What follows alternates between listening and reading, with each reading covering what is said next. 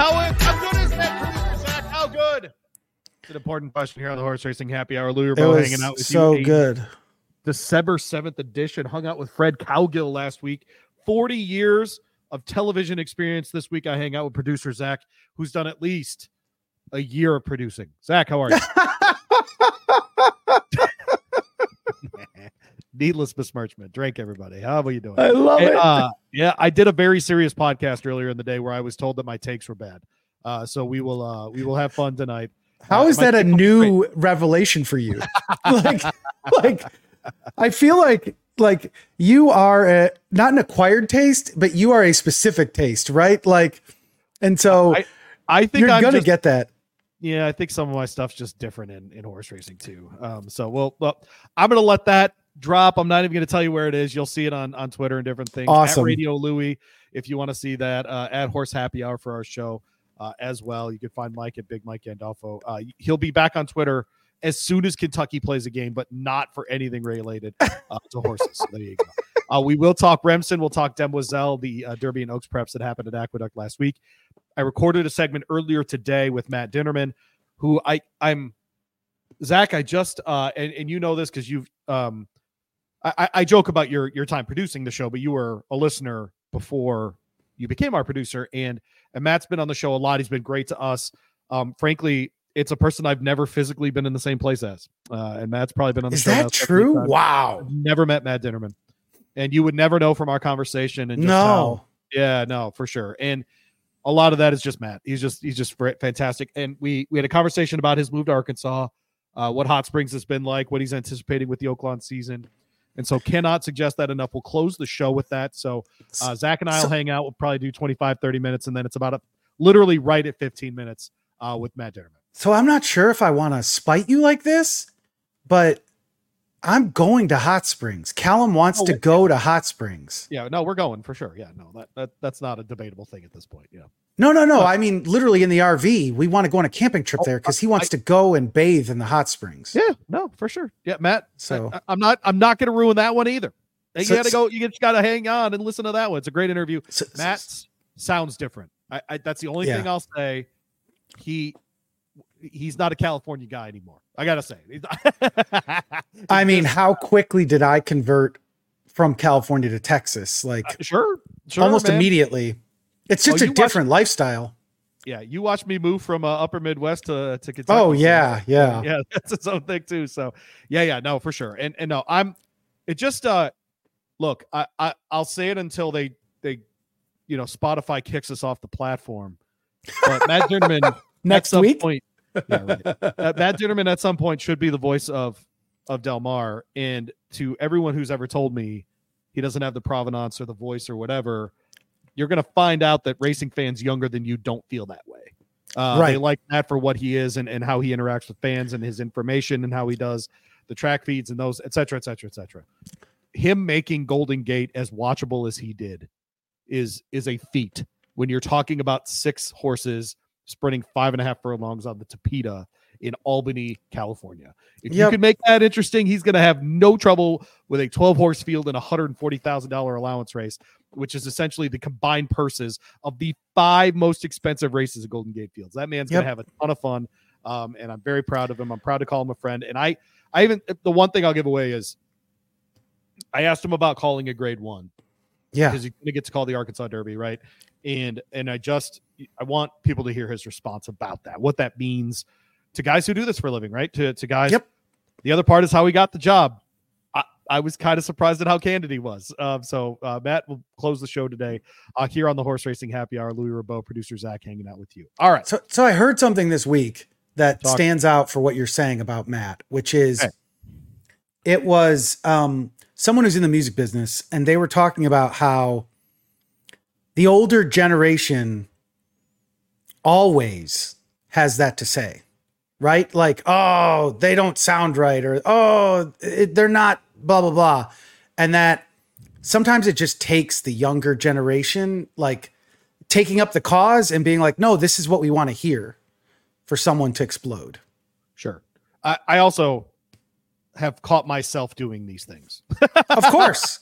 Of course. Because right? wait for it. Louis, you're not You're far an old away man. from the older generation. I'm already the older generation. Don't worry about it. Look, on satellite radio, that's based on music from the 90s. Many of those songs are 30 years old. I am doing precisely what my parents did when I grew up. It's not even different at all. And actually, my parents, it was newer than what I'm listening to. Not even a question. So, Right. yeah. I was spitting on songs from the 70s in the early 90s. Right. And that was only 20 years old, Yeah. 18, 15 years old. No, that's now, exactly right. now I'm like, you don't Rap- like my 30-year-old rap music?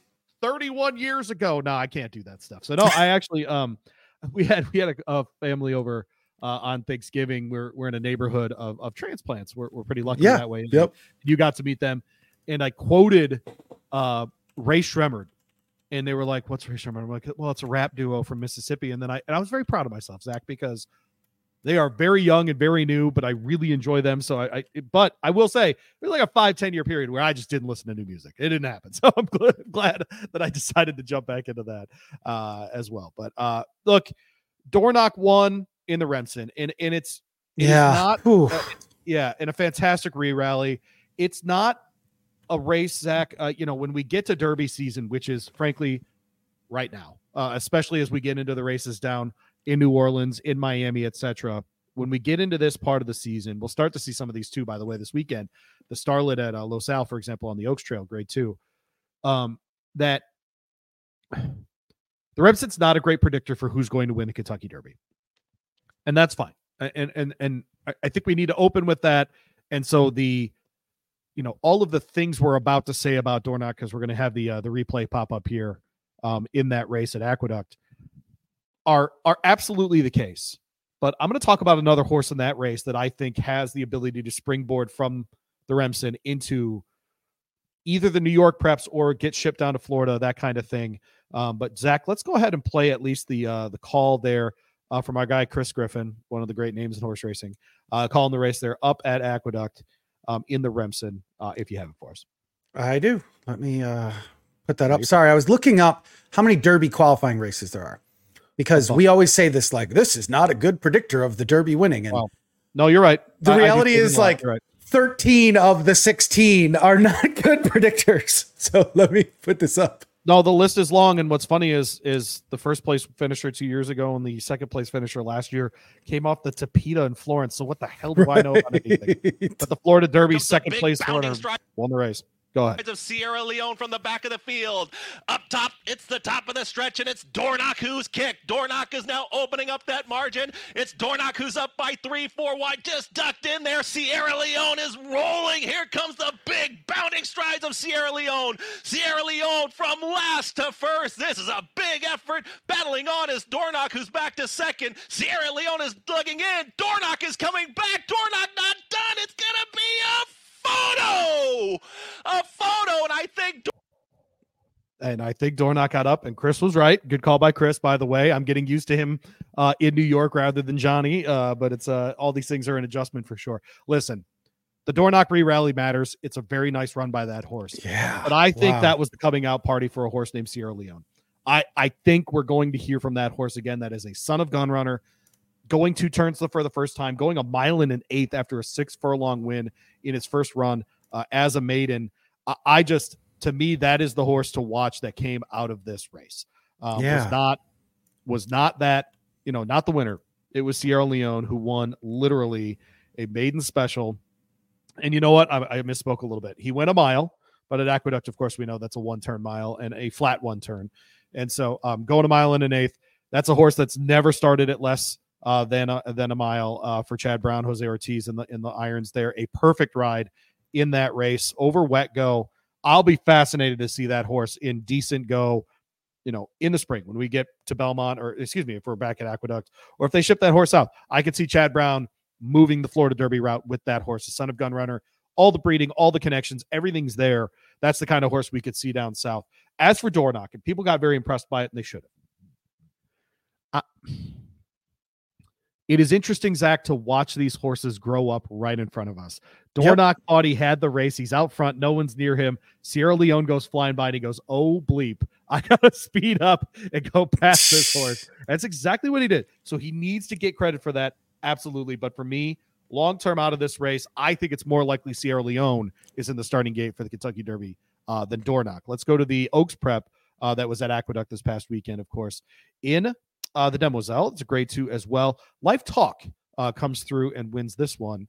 And we will listen again to Chris Griffin on the Naira. It's Life Talk who's in front. 113 flat for 3/4 of a mile. Shimmering Allure to the outside. Dolomite just looking for that seam. And here comes Dolomite's run. It's between these three right now as Life Talk is kicked away. Life Talk is finding more. Shimmering Allure continues to chase. Dolomite is now wandering towards the outside, but Life Talk has a furlong left to go. And Arad Ortiz Jr. and Life Talk are opening up the margin in the Demoiselle. A quick look back, but it's going to be all Life Talk to win the Demoiselle and do it impressively. It's Life Talk who gets the win.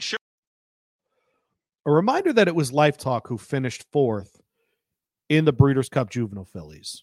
She comes back, ships back across the country, and wins this race at Aqueduct in not great conditions.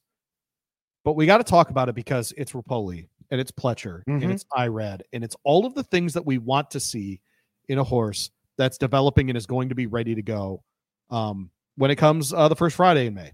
And look, I think, if you look at the Demoiselle, it's interesting. And we talked a lot on this show. We make jokes that the Remsen being a 2-turn mile and an eighth race in the fall, then they run the Acorn at 1 turn and it's a shorter distance. Like, what are we doing?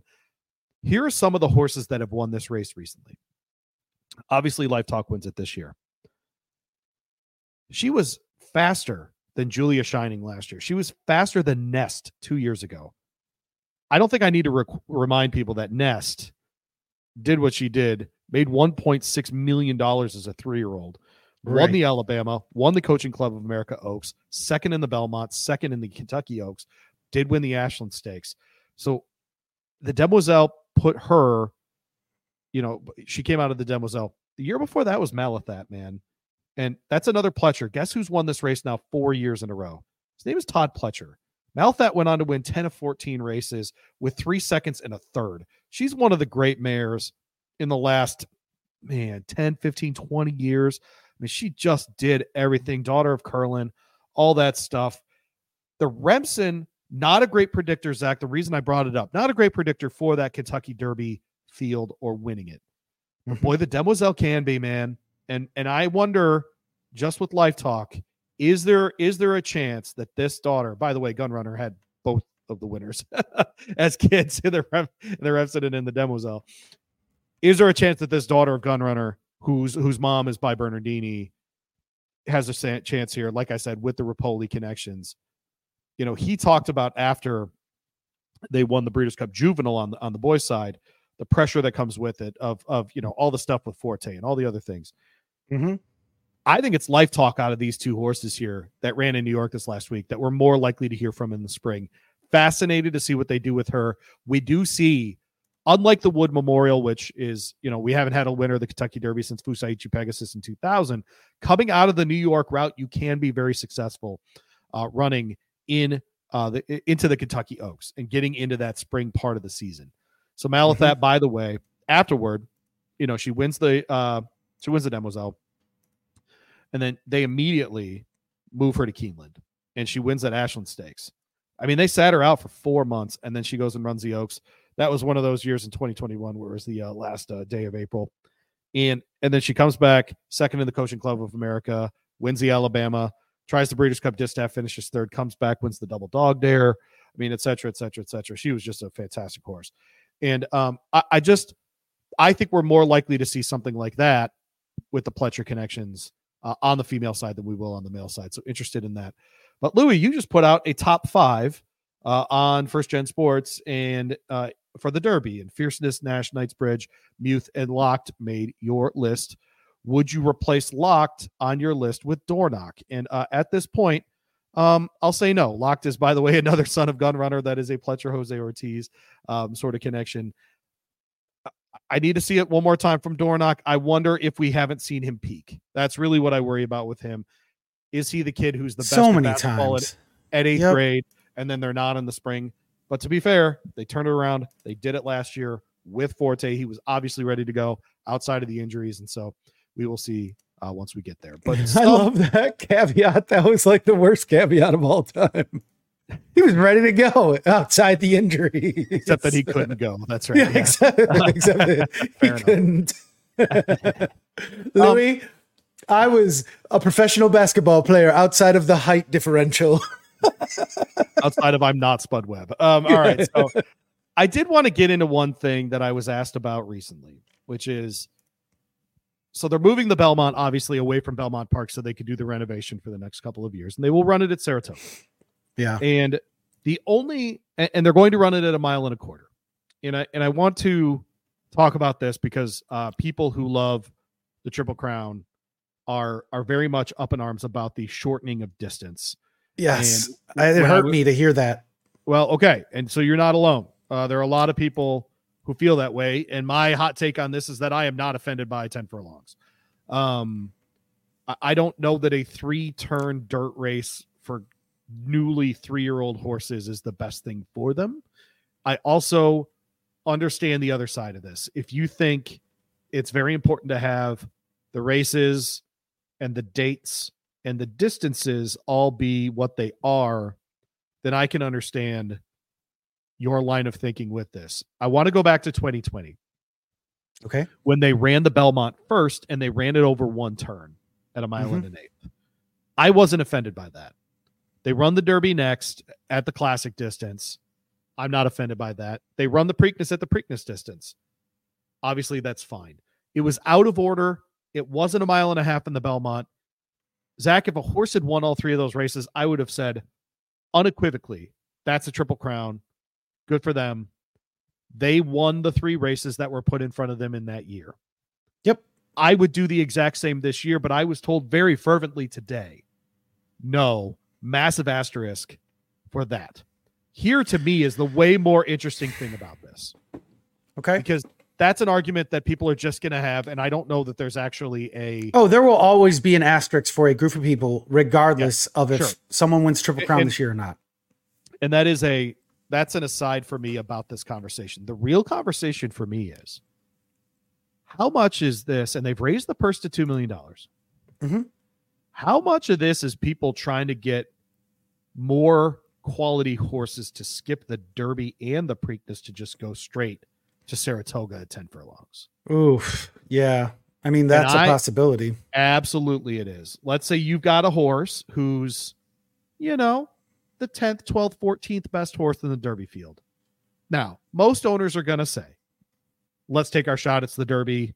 If Rich Strike can do it, if, Mind That Bird can do it, if Country House can do it, we can do it. Okay, great. And that's a absolutely reasonable way to look at the Derby. Mm-hmm. But if there's a $2 million purse out there, you'll get more than $1 million if you win at Saratoga, and you've got a horse that you think is just a little bit below and will only have to run against a Belmont-sized field rather than 20 horses. Could horses try to just skip those first 2 races? I think it's absolutely and you'll run fresh. That's exactly right. And it sets up the rest of the summer, because what is the rest of the 3-year-old schedule based on? It's based on Saratoga. Yep. It just is. Okay. Yep. So at least, I want to be clear, east of the Rockies, that's what it's based on. Okay. I don't want to besmirch anything that happens in California. That's not what I'm trying to do right now. What California racing is its own league. It's off over there. No, that's right. And a lot of the 3-year-olds actually run against older horses. So but I don't want to have that conversation right now. What I want to get into is the restricted races for 3-year-olds. They gravitate, they revolve around the Saratoga season. Yeah. And so if your horse is maybe just not ready for Derby, or you just don't want to do whatever, and you don't want to ship to Baltimore, why would you not just go to Saratoga and spend the whole summer there? And I think I think we're going to see, as I sit here on December 7th of 2023, and I look forward to June of 2024, a full 6 months from now, essentially to the day that they'll be running the Belmont Stakes. I think you're going to see a half dozen horses do that. I'll put that number on. Yeah, I'll agree with that take. I think you'll have about 6 horses who just use the 10 furlonger the classic distance at Saratoga for that. Other thing, did I already say that I think they should be running the Belmont at Aqueduct? Yes. Okay, good. All right. That race needs to be on Long Island. If they need to, Long Island needs to step up. I'll say it out loud. I'm calling out an island. Y'all need to step up like the people in Baltimore have stepped up to protect the Preakness. Y'all need to do it. People in Baltimore barely know the race is going on, but when you talk about moving it, they're like, whoa, whoa, whoa, whoa. We got constitutions here, people. Exactly. In Long Island's like, what? Saratoga? I left Saratoga. No, people, no. Bleep that. No, Aqueduct's awesome. Don't do that. But no one can go. I don't care about that. Yeah. No, it needs to be on Long Island. Let's do it. That would be the only thing I would argue with. I'm sure I will get a lot of pushback on that. You can find me on Twitter at Radio Louie if you want to disagree with me. You can email us. I don't know if I ever give out the email address. horseracinghappyhour@gmail.com. You can always find us there. All right. So Oaklawn. I do want to say that I am one of those ones who would probably put an asterisk on whoever wins Triple Crown this year. I think you are in the majority. The length of that race is brutal for some horses. And any shortening, but 3 turns is also ridiculous. So I see both sides of that story. I just think if you beat the other horses put in front of you, that's the point, right? Absolutely. Yes. Yeah, you win the year that you win. COVID year, whatever year. If you win the Triple Crown, you win it. It is just much harder in my head for a distance race to be like, oh, that's comparable. And I understand. I mean, it's not like we have a secretariat coming out this year that's like, I won all these races and I'm just going to blow you all away. And they'll asterisks. It's, it's a year where we're going to have horses. Yeah. I wanted to find, because one of the Triple Crown winners did not win at 1.5 miles. He won at 1 mile and 3/6 or 1 mile and 3/8. Got it. And so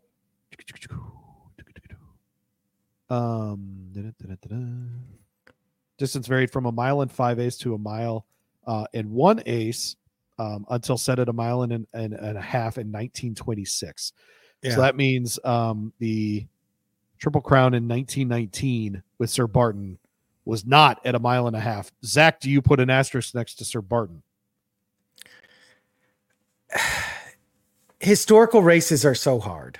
So I think you have, I also do think that horse racing, there is like a modern era. And so you look at the era of the horses. Sure.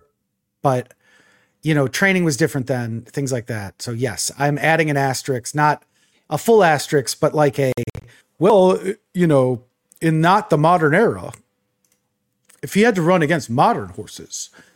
But Sir Barton won the Derby in a field of 12, gate to wire. He shipped to Baltimore the next day to run in the Preakness 3 days later. Okay, well, maybe I'll take that asterisk away. If you can run the Triple Crown on a 3-day layoff. Oh, fantastic. My God. And by the way, ran it wire to wire again. He then won Withers in New York 10 days later. And then on June 11th, won the Belmont Stakes. Hey, that was 50 years before my birthday or something. 1 mile and 3/8 for that race. In your face, Sir Barton, you bum. So they. He also won the Potomac Handicap, the Withers. They've been running the Withers that long. The Climax Handicap, which I have never won. The Saratoga Handicap, the Dominion Handicap. That was a good joke, Louis. The Merchants and Citizens Handicap. I let it go because you didn't even you didn't react. I didn't want to interrupt you. You got it. They ran that race until 1960. How about 3 days later, Lou? 3 days later. Called balling out, Zach. By the way, I'm not sure that I could run a mile and then 3 days later run another mile. After a train ride from Louisville to Baltimore through the mountains. Think about that.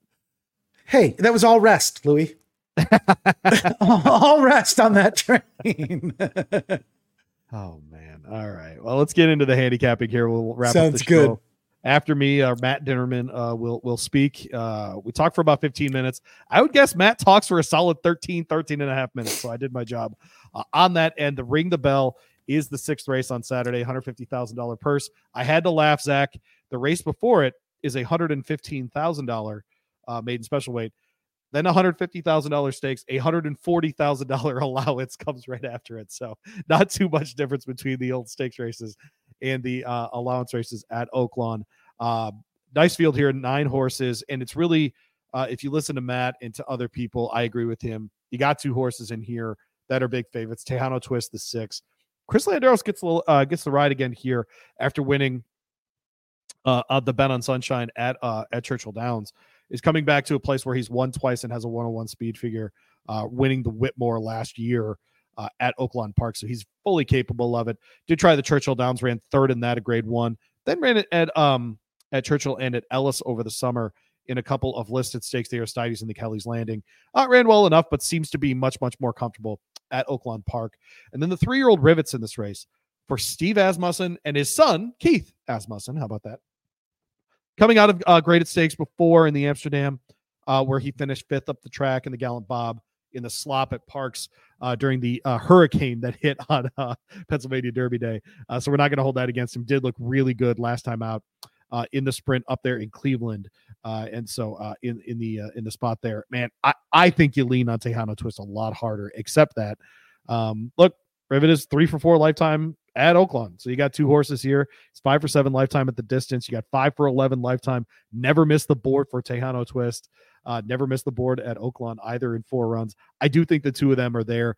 Horse I'm watching, Zach, just for my own interest, is Caddo River. He's in this race. He was on the Derby Trail for for a long time, and ran in the ACAC this year. Just didn't have it. Came back, ran an optional claimer at Keeneland.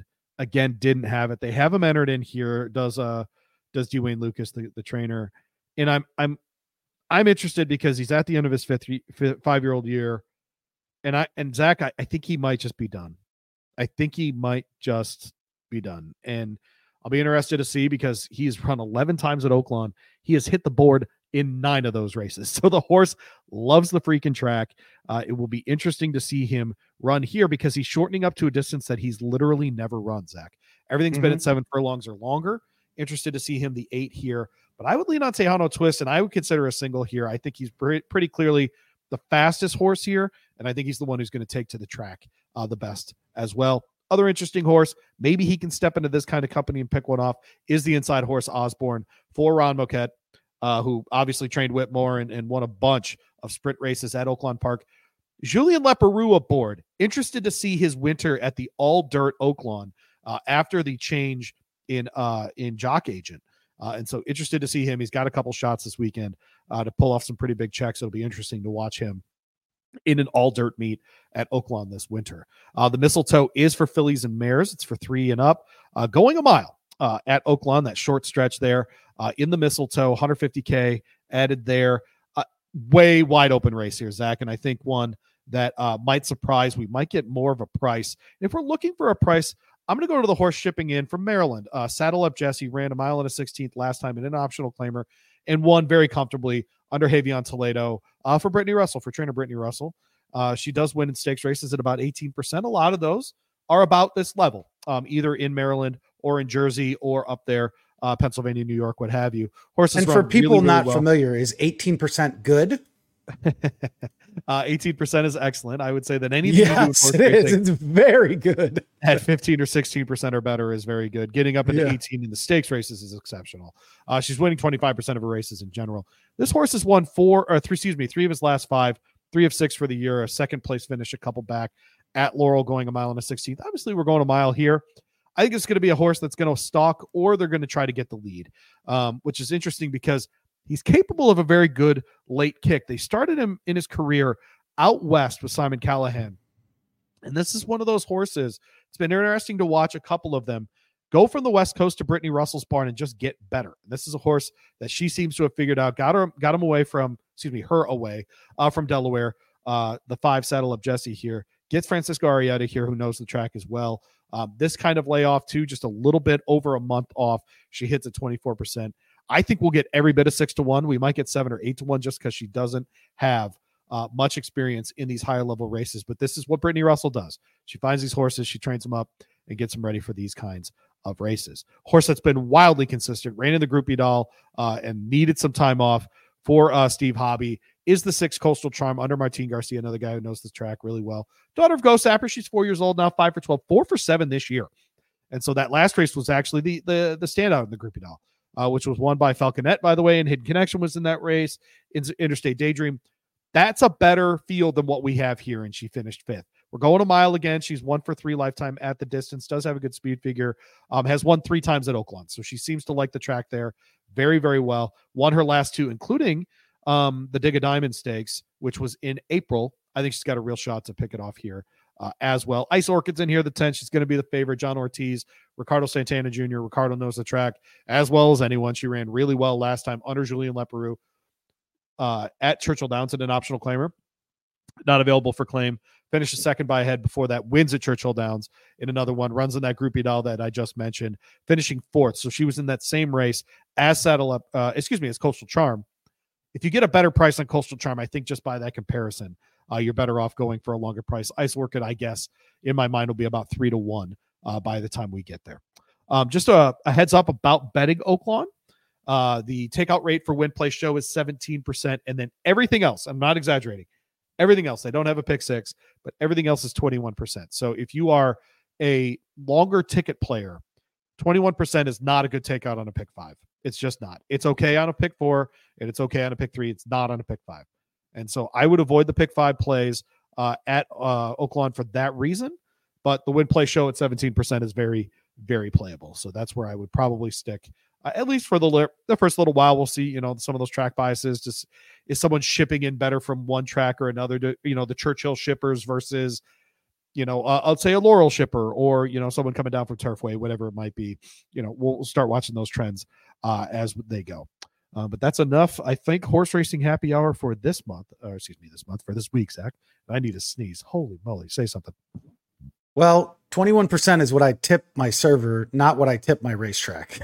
That is what I would say. Not on a pick 5. They're not doing me enough services for me to tip them 21%. Not on a pick 5. Nope.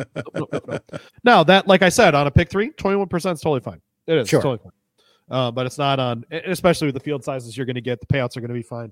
But on a pick 5, man, I'm looking for 14. I'm looking for 15%. You get spoiled in Horseshoe with 12. You get spoiled in Canterbury with 10. So no, I would be looking more for that kind of number. Adding 10 to that essentially is a little expensive for my blood. So I will be staying away from the pick 5s at Oaklawn this year. Let's play some music and get out of here. On the other end, though, of course, following this, you'll get Matt Dinnerman. My conversation with him sitting in the front seat of my car. How about that? You'll hear him talk about the upcoming season there at Oaklawn Park as he makes the move from the Bay Area. I think outside of working at Emerald Downs, this is his first time living outside of California. And certainly outside of a state that doesn't border, outside of a state that does border, the Pacific Ocean. So good luck to Matt and good luck to all the folks down in Hot Springs. I hope you have a great meet. Everybody has a great time. I'm Louis Rabeau. Stay tuned for the Matt Dinnerman interview. We'll talk to you next week here on the Horse Racing Happy Hour.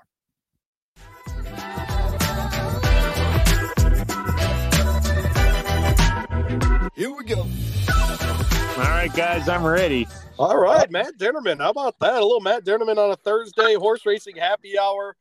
Got Louis Rabeau with you today and the track announcer at Oaklawn Park. How about that? Something I didn't anticipate saying on my 2023 bingo card. His name is Matt Dinnerman at 3 Colts Handicap on Twitter. Matt, how's Arkansas, man? How you doing?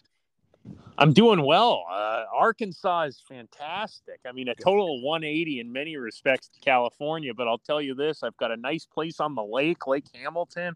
So you wake up every morning to that. The people have been just fantastic. A lot of good food places to go to. It really is a family community here, and the whole town absolutely celebrates racing all the way through the season, and the celebration has already begun, in fact. So we're excited, and tomorrow, of course, we get this show on the road with a good 10 race cars.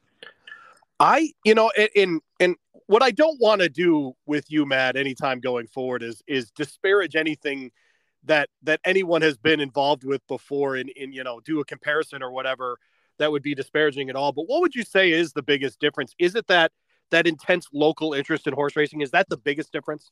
I would say absolutely. I mean, you do not find often a community where you've got racing on in the bars. You've got right.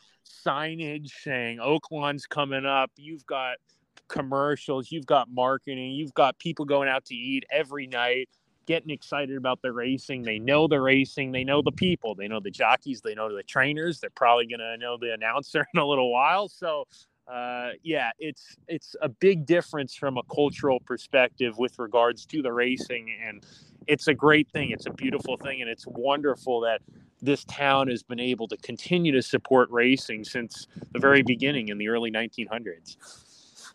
Matt Dinnerman with us from Oaklawn Park. So, one of the things that I've gleaned from conversations with you over the years is that you have a pretty specific process about being a track announcer. And one of those parts, Matt, is that you do love spending time in the barn and getting to know not just the people involved in the racing, wherever it is that you're calling races, but also getting to know the horses themselves. How's that process been for you in Arkansas? I'm sure a lot of handshakes with people you haven't met before. It's been great. And what's really interesting is you've got so many people that you hear about or you see on TV and you know who they are, but you don't know who they are. So until you get to meet them, which has been great. I've met a lot of really nice trainers, jockeys. I've made my rounds to meet some of the riders as I see them, working horses and moving from one barn to another to work horses. I've met a good chunk of owners already. And I mean, I was just before this interview, I was actually in the jockey's room just to shake hands with all the valets in there. I just want to know everybody. I want to get to know the community, and that's how I am. That's my personality. And I think it's really good for folks who see me on TV to know who I am off camera. I think that's very important to having a good ambassador. So it's been a great process. Everybody's been lovely. A lot of really nice people here. And I'm trying to reciprocate that, of course. And hopefully, we can all make good memories this year together. Has anyone caught you off guard and said, oh man, I loved you at Golden Gate. I would watch, on Saturday nights or something, in my down, trying to calm down after a day of racing. I'd watch, the late pick 3 or something at Golden Gate. Has anyone thrown that at you, caught you off guard? There have been some people that have thrown that at me, which is a great thing. That's a great fantastic thing to hear. It's really nice. And of course, so many people just love racing. So especially because Oaklawn gets done before Golden Gate or Emerald, where I was at before Golden Gate. Sure. I'm sure they did go home and watch the races or go to the bar and watch races, or maybe they knew somebody who was riding at those tracks or working at those tracks. I actually talked to a couple of valets who said they know Kevin Radke very well, and he's at Golden Gate, so sometimes they'd watch his races. So, yeah, definitely some of that, which is really nice thing to hear. And they all said very positive things, not, oh, we heard you call it Golden Gate, and something negative. Luckily, they said everything positive. Thanks for coming to Oaklawn. You stink. I can't believe they hired you. That's awesome. Well, he's a California guy, Matt Dinnerman, taking in the new job at Oaklawn. I've wanted to ask you, Matt, but I wanted to wait for you to have some closure at Golden Gate and get the move done to Arkansas before I asked. Would you have applied for this job had Golden Gate not announced their plans? I did not apply for this job. How about that? When Golden Gate was still in operation. And then once, Golden Gate, and they know that, everybody here knows that. The management knows that, the team knows that, the people at Golden Gate know that. So yeah, I did not apply for this job. But the thing is, when an opportunity like this does come about and you get a chance to apply for it, you're going to go and you're going to at least put your name in the hat. So, which I did. And I'm very lucky and blessed and just very thankful that not only all of the people that have supported me along this way, but also the Sella family and the management led by Wayne Smith, who have given me this opportunity, and they're going with a young gun. And I'm very, very excited to be a part of the family here. I've always thought, Matt, that you would excel at a place like Oaklawn because I think you're willing to do the kind of work that you've talked about as far as, not just in the jock room and in the barns and those sort of things, but I think you're probably excited to meet fans and get to know people in the community who are just Oaklawn nuts. Is that true? Very true. I was actually at dinner with a group of about 20 people last night, and all of these folks have been at Oaklawn for decades, and some of them have owned horses, do own horses. Others just love the racing. I spoke to a woman who said, I think she's been at the races every race day for the last 6 years at least. So people just absolutely love racing in this town, and that's one thing is I'm a fan as well. Yes, people know who I am. I'm going to be the announcer here, but I'm a fan and I love racing just like everybody else. So to be able to meet people that share that same common love and passion, it's really a neat thing, especially because we aren't a mainstream sport. So be able to meet so many people around town that just absolutely love racing, it's a joy. It really is. I find it personally funny that you're going from a track with all weather and turf to a place with only dirt. Is that funny to Matt Dinnerman?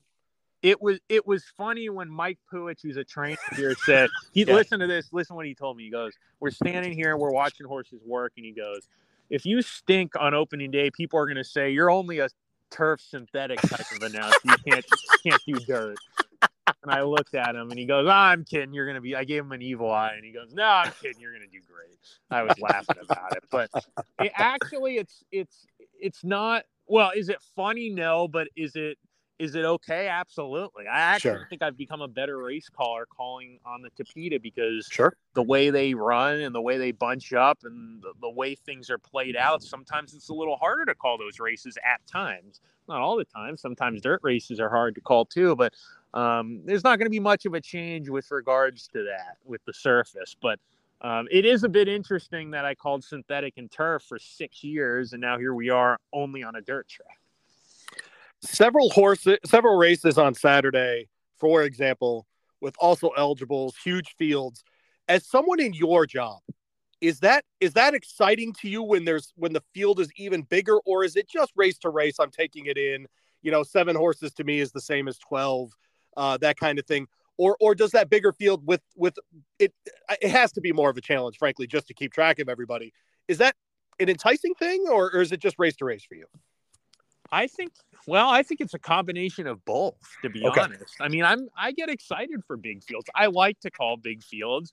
I would rather call a big field than a small field. I actually think as you get to know the horses and you feel more comfortable at a racetrack, calling a bigger field in many instances can be easier than calling a small field. Just because you have to sort of go through everybody. And sometimes in a small field with not a lot going on, there are times where it becomes a little bit more challenging because you have to fill that time where maybe there's not a lot of action going on really. So in that respect, it's exciting, but you're also on point with the fact that I will be taking it race by race, especially early on where, I don't know a lot of these owners. There's a lot more owners than at Golden Gate and Emerald, to be honest. Yeah. There's a lot more still. Sure. I have done homework to try to at least get a gauge of trainers' names, jockeys' names, and also silks, looking up the most starters out of the owners last year and looking up their silks to at least know something, to at least know a bit. But you're going to find silks here at Oaklawn where they're changing because there's a lot of claiming activity. You're going to see horses shipping in more as opposed to Golden Gate where you didn't see as many shippers, and you're going to see certain owners that maybe start once or twice a meet. Yeah, right. In 5 months, and the only thing you can do is see those silks once or twice for the meet. You're going to have to memorize them. Matt Dinnerman with us. I'll ask you about the stakes races on Saturday, but first I think I have to ask the question that no one else will ask you, Matt. And that's the bravery of this podcast. Did the Rubber Duckies make the trip to Arkansas? They made the trip. Actually, there was one we left behind, so that's a problem. Yeah, that and the duck is a witch duck, so not happy, not good juju. So I'm a little bit concerned about that. Oh boy, she's currently at Golden Gate, but they have made it. I actually got 4 in the mail here a couple days ago, so the duck collection grows, and about 210 of them. They're all up there. They're in the booth, and they're ready to take in the cold Arkansas weather come December and January. Fantastic. All right, Matt Dinnerman with us. He'll be calling the races, obviously, down there in Arkansas at Oaklawn Park. Excited to have him on, and I know I expressed it last time we were on together, Matt, but just really thrilled for you. It's going to be. For me personally, just a real thrill to hear you call a grade 1, for example, right? To get to do that. Have you allowed yourself to look ahead at the calendar, see some of those races, to think about calling an Arkansas Derby, for example? Absolutely. I've looked at the stake schedule, and have sort of mapped the course as to how things go along here with regards to that stake schedule. It's obviously something you're going to think about, but I am a person that gets really pumped up for just anything racing in general. So I think on the outside, when people ask, "Are you pumped up? Are you ready to go?" Sure. On the inside, I am, but on the outside, I project of more. I need to stay even keel because I think that's just better mentally. And I think that in a job like this, being an announcer, you have to be mentally in a good spot when you're calling a race, and you got to take it easy. You don't want to get too pumped up because it might affect the call. So, but I'm very excited. I think we're going to have an absolutely fantastic year with the stakes. I think these 3-year-old stakes with the big purses are going to attract a lot of horses and really high quality horses. So we're very hopeful here at Oaklawn that we're going to have some very, very good horses go through, whether it be 2-year-olds and in the year 3-year-olds and older horses. With those big purses, people are going to want to run their good horses here. Something Matt's going to have to get used to is that they're running a pair of $150,000 stakes on Saturday alongside $140,000 allowance races. So I have to get used to those kinds of numbers. But the Ring the Bell is the 6th race there on Saturday. 3 and up, 6 furlongs on the dirt course. Obviously, $150K in the kitty. There's some horses that people probably know. We've got a 3-year-old shooter in how do we say that? Rivit? How do you say that horse's name? That'll be Rivet. That's how you're going to say his name. Obviously, Tejano Twist, the favorite there, has won twice at the track. Won most recently in the listed stakes up here at Churchill Downs under Chris Landeros, who gets the ride there. Anybody stand out to you in that one? I would say that Tejano Twist and Rivet just seem like they're a little bit faster than the others in here. And I'm going with Tejano Twist in that race. But Rivet, I guess the question with him is, does he bounce off that race at Mahoning Valley in the Steel Valley Sprint? If he doesn't bounce and he runs that same race, he's the one to beat. But Tejano Twist loves this track. Chris Hartman, a good trainer. He should have him ready. So I think that's going to be a fairly formful race. And then, of course, the 9th race is the Mistletoe. That's for 3 and up. On the filly and mare side, going a mile. I think you're going to call a lot of races going a mile there on that dirt course, the 2 turns at Oaklawn. Some horses that people almost certainly have followed before. Misty Vale is in there. A horse like Effortlessly Elegant is in here as well at 12-1. Ice Orchid, the 10 horse. This seems a little bit more wide open than that previous race, Matt. I agree 100%. I think this is a very competitive race. If you're playing a late pick 4, for example, I think that's a spread race. If you single and you get it right, kudos to you. I wouldn't have the guts to do that. But it's a very, very competitive race. And I think it's going to very much play out. Whoever gets the right trip in there and likes this track on that day is going to ultimately run very well. There you go. Well, he's Matt Dinnerman at 3 Colts Candy Cap. On Twitter, you can go find all of his stuff there. And, of course, man, on the track feed at Oaklawn Park. Matt, so happy for you, man. Glad everything's going well. And I'm very jealous that you get to wake up with a water view every day. I will send some pictures just to rub it in for you. Great. That'll make it a lot better. Matt Dinnerman down there at Oaklawn Park. Matt, appreciate it. I'm sure we will check in before the Arkansas Derby, my friend. Absolutely, folks. Thanks for your support, and we'll talk to you soon. Should be a fun week to kick off the racing season here at Oaklawn. Awesome. Thanks, Matt. I'll talk to you soon. You got it, buddy.